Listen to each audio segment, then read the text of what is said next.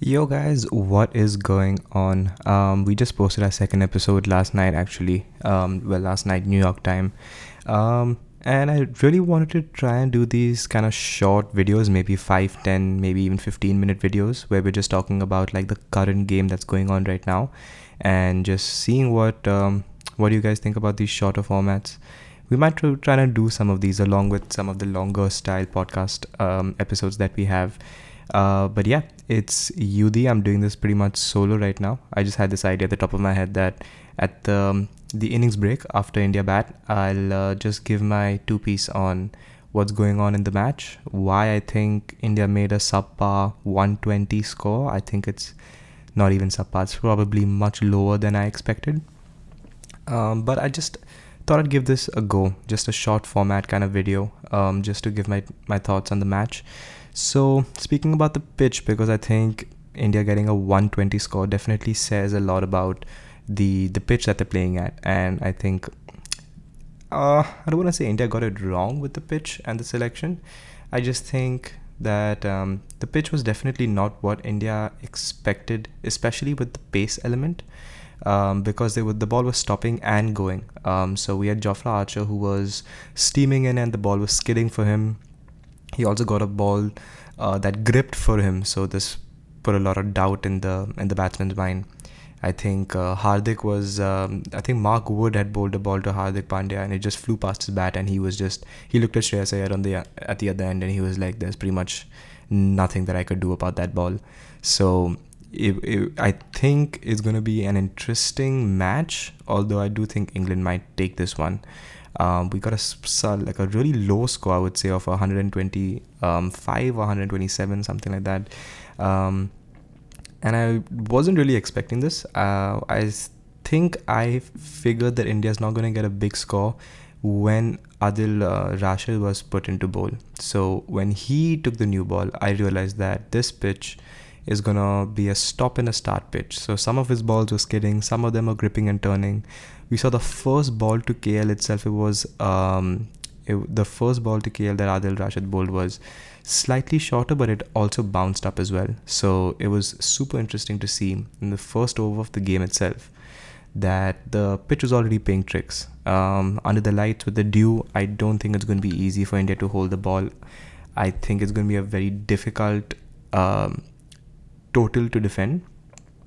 But I think it could be an interesting match if we get a couple of wickets at the top.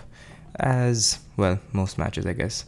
So let's just go through the Indian batting, right? So we got Rohit Sharma first, resting for this match. Yeah, kind of agree with this one.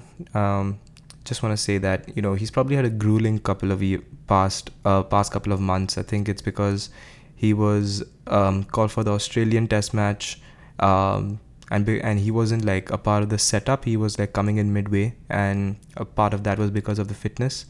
So he was probably working hard on the fitness. Then he goes to Australia, not really playing too much, but he's just put into the third Test match. Not too much practice and stuff. So I think it's been tough on him. Like if you look at other people that have played that tour, all of it is essentially we have like Ashwin or somebody like that who's sitting out for this one, and obviously Rohit is definitely more integral to our T20 squad than Ashwin, but you can tell that definitely he probably did deserve a rest. I'm quite okay with that scenario. I was also quite happy to see Shikhar play, but I think that he was really struggling out there in the middle. So if you just go by the openers, we have Dhawan and Rahul, and not too much to say other than the pitch just I think it just completely outfoxed them. I don't think they knew what was going on. If you look at Dhawan, he had 4 runs of 12 balls, couldn't get anything going. Same for Rahul, just a run of 4 balls, and then Virat comes in. The ball is doing all sorts of things. It's pitching, bouncing, turning, it's skidding on, it is not coming on well at all, even though there's a small ground and you would expect India in home conditions to get a move on eventually, especially with the players like Kohli and stuff like that, like the high class players here. But clearly something was wrong. So Kohli for a duck, he's definitely not looking like himself. This is a different kind of Virat Kohli that we're seeing over the past year, especially after the pandemic. I think it's rattled him a little bit. He's used to consistent playing, consistent batting. He's used to being out there on the field for a long time. He's used to not taking too many breaks, and then you have like a mega break of like 9-10 months. And I'm sure that it must have helped him out mentally more than it did for his game itself. But I think he requires like consistency. He requires always being in high pressure situations for him to be the best Virat Kohli that we know. And I think that'll take some time, but I think we will see him get back to his best midway in the IPL. I don't think he's going to he might not do too well in the start of the IPL. Just the consistency part that I was talking about. So I think he'll pick it up midway in the IPL, and I think he'll be ready to go for the T20 World Cup, which is again in India. So I think he should be well prepared for that. I'm not too stressed about him. I think he's so hard on himself as a batsman. I think eventually he'll deliver, and it's not like he's out of nick. He had a couple of good innings against England in the Test series as well, so he's not completely out of touch. I think it's just either the pitch or the lack of playing time for him in general. I think it's just catching up to him a little bit, but I don't think anything to worry about. But then we go on to Rishabh Pant, and this guy hit one of the most ridiculous sixes I have ever seen, and I've watched a lot of cricket, trust me. Jofra Archer's bowling at you 145, 150 clicks, and this guy, honestly, I don't even know what kind of shot that was. It was a reverse dil scoop over the keeper, 60-meter six. I think Jofra was absolutely clueless when Rishabh Pant just switched the way he holds his bat. I think Jofra was like, what is going on here? Because this is not even like T20. That wasn't even a T20 shot. It was the most innovative, crazy shot that you play in an attempt to get out, essentially. That's probably a 90% miss rate. And I think Rishabh is probably lucky that 10% paid off this time. He was also looking good in general. Again, the fact that Rishabh Pant was 21 runs off 23 balls has to tell you something about the pitch.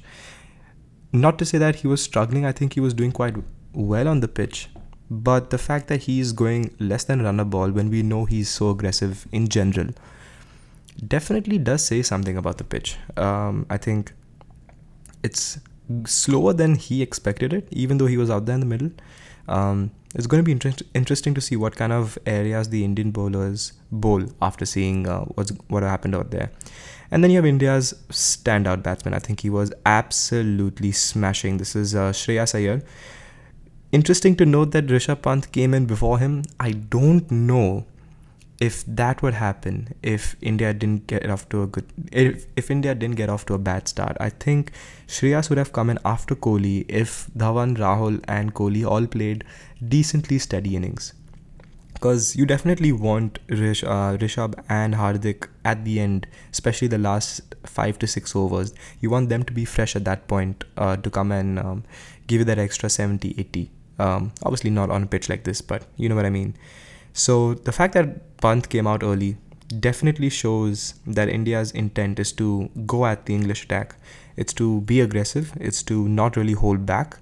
And I'm okay with that. I do think that every now and then you're going to get games like this where it just doesn't go your way, whether it's the batsmen not applying themselves, maybe being too aggressive, or the pitch is not what you guys expected. So I can understand that. But I think Shreyas coming in at that number 3 position when we were, I think, like 22 for 3 or 30 for 4 or something like that, and he came in at a very difficult time and he hit 67 or 48 balls, 8 boundaries, 1 6. The perfectly crafted innings for a pitch like this. He had half of India's runs with only 48 balls. I think he was really good. He was patient for the good balls. He was patient for the balls that did a bit off the pitch. He put away the bad balls. He was very clinical, I would say, with the way that he ran his innings.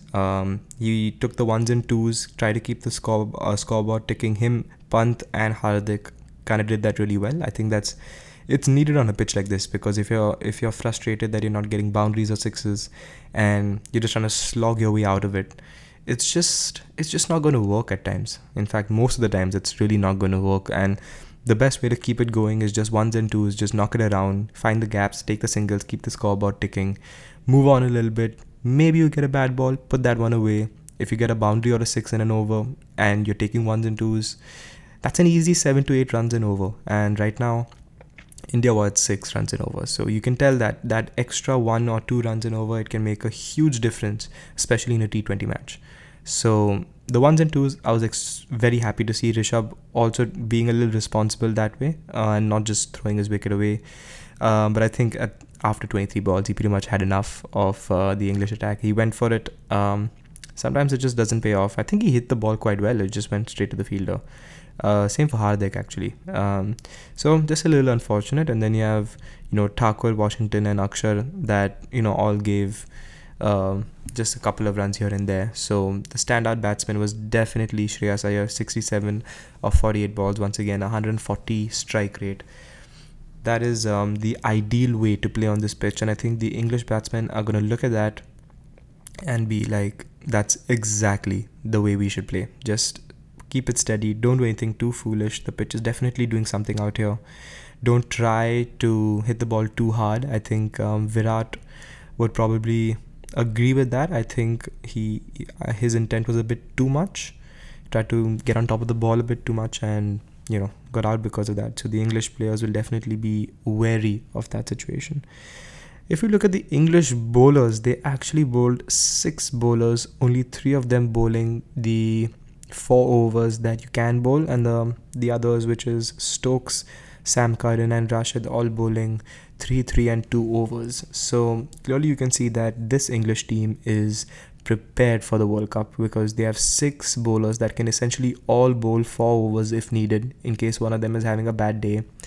And they look extremely balanced, because if you just look at the bowlers and then see how many of them can bat. Okay, so Adil Rashid comes in, he starts the innings, magnificent bowling, 3 overs, 14 runs, 1 wicket, 4.7 runs economy. He did everything the captain asked him. That is the perfect performance out of Rashid, especially when you're opening the innings. You're bowling to Dhawan, KL, Virat, who are all looking to go after you. That was brilliant. And then you have his counterpart on the other end, Jofra Archer, 4 overs, 23 runs, 3 wickets. Flawless. He's been amazing for Rajasthan as well in the IPL. He knows the situation, he knows the conditions. He has a great leg cutter. People miss that, I think. In the first over itself, he bowled a leg cutter. He's very efficient. He hits the target. He's pacey, skiddy, and he has the change of variation as well. So Jofra is definitely their key bowler, and he is doing a fabulous job for them. He also had a maiden in there. So you had 1 maiden. That's just crazy in T20 cricket. So big ups to Jofra Archer. And then you have Mark Wood, bowled 4 overs, 20 runs, 1 wicket. Again, just economy runs of 5 runs. Just perfect bowling. He was extremely quick. He had a 152, 153 clicks inside one of his spells. That is rapid. He's launching the ball. That is ridiculous. So he was really good. You have Chris Jordan. Usually I would expect Chris Jordan not to bowl 4 overs, but the point was, he's not the quickest, but the pitch was such where there was pace and a little bit of spin. It was stopping a little bit. So Chris Jordan was probably like the best bowler in terms of for the wicket like this. Just keeping it tight. I think that was his role. He bowled in the middle order-ish. And I think he just did his job. He took good catches. He took a catch of Hardik. He's a great fielder. I think that was fabulous out of him. Ben Stokes, 3 overs, 25, 1 wicket. Again, he took a wicket, so I guess that's more important for England. And then you have Sam Curran, 2 overs for 15. Just look at the range that they have. They have Adil Rashid as their only bowler. Just look at the way that the English team just went about it. They had 5 full-on bowlers, not really medium pacers, but just 5 bowlers, 5 fast bowlers coming at it on a wicket like this. It was, I guess, it was really good. A really good decision by the captain and the team to do that. But yeah, coming back to the main point, just see how many people out of this bowling attack that can actually bat, right? Starting with Chris Jordan, he's a genuine middle order player. He's can hold the bat, he can give you runs, he can give you wickets, he can field. I'm not the biggest fan of him, but I can understand why he's a part of this team. I think he can do really well for them in the lower middle order. Ben Stokes, the best all-rounder in the world right now, especially in T20 format, no doubt about it. And then you have Sam Curran as well, who can pinch hit at the end, and Jofra Archer, who can also pinch hit at the end. So you have 6 bowlers that can bowl 4 overs each, and 3 or 4 of them can actually hold the bat. That's scary. That is very scary in a T20 scenario, because they have a good batting order as well. And if they fire, the bowlers obviously don't need to do much with the bat. But if they don't fire, don't expect Chris Jordan, Stokes, Sam Curran and Archer to not give runs, because they're going to give you some runs with the bat. And that's an amazing balance. I don't know if you could say the same for India's bowling, because Bhuvi can hold the bat, but not for T20. I would say he can give a little bit here and there, nothing crazy. Shardul Thakur, again, knock it around, nothing crazy. Washington can give you something, Akshar can give you something, but it's not the same firepower that England possesses. And I think that's going to be the biggest difference out here. It's the fact that a lot of their players can do both bowl and bat, and the fact that even Joe Root doesn't even make it in this team is it's insane. I think England just started batting and they're already 16 for no loss in 2.5 overs. Don't think this one's gonna be a long match. Maybe England might wrap this up. They already need just 110 to win. So it's gonna be interesting how this game goes. It's gonna be interesting how this series goes. Just wondering what you guys think about these short-term videos where it's just me or Maddie speaking into the mic, just giving our thoughts on the match that as it's going on while we're talking.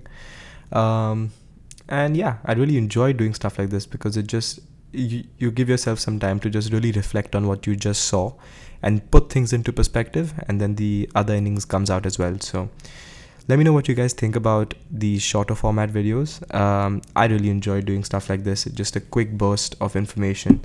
And yeah, hopefully you guys follow us.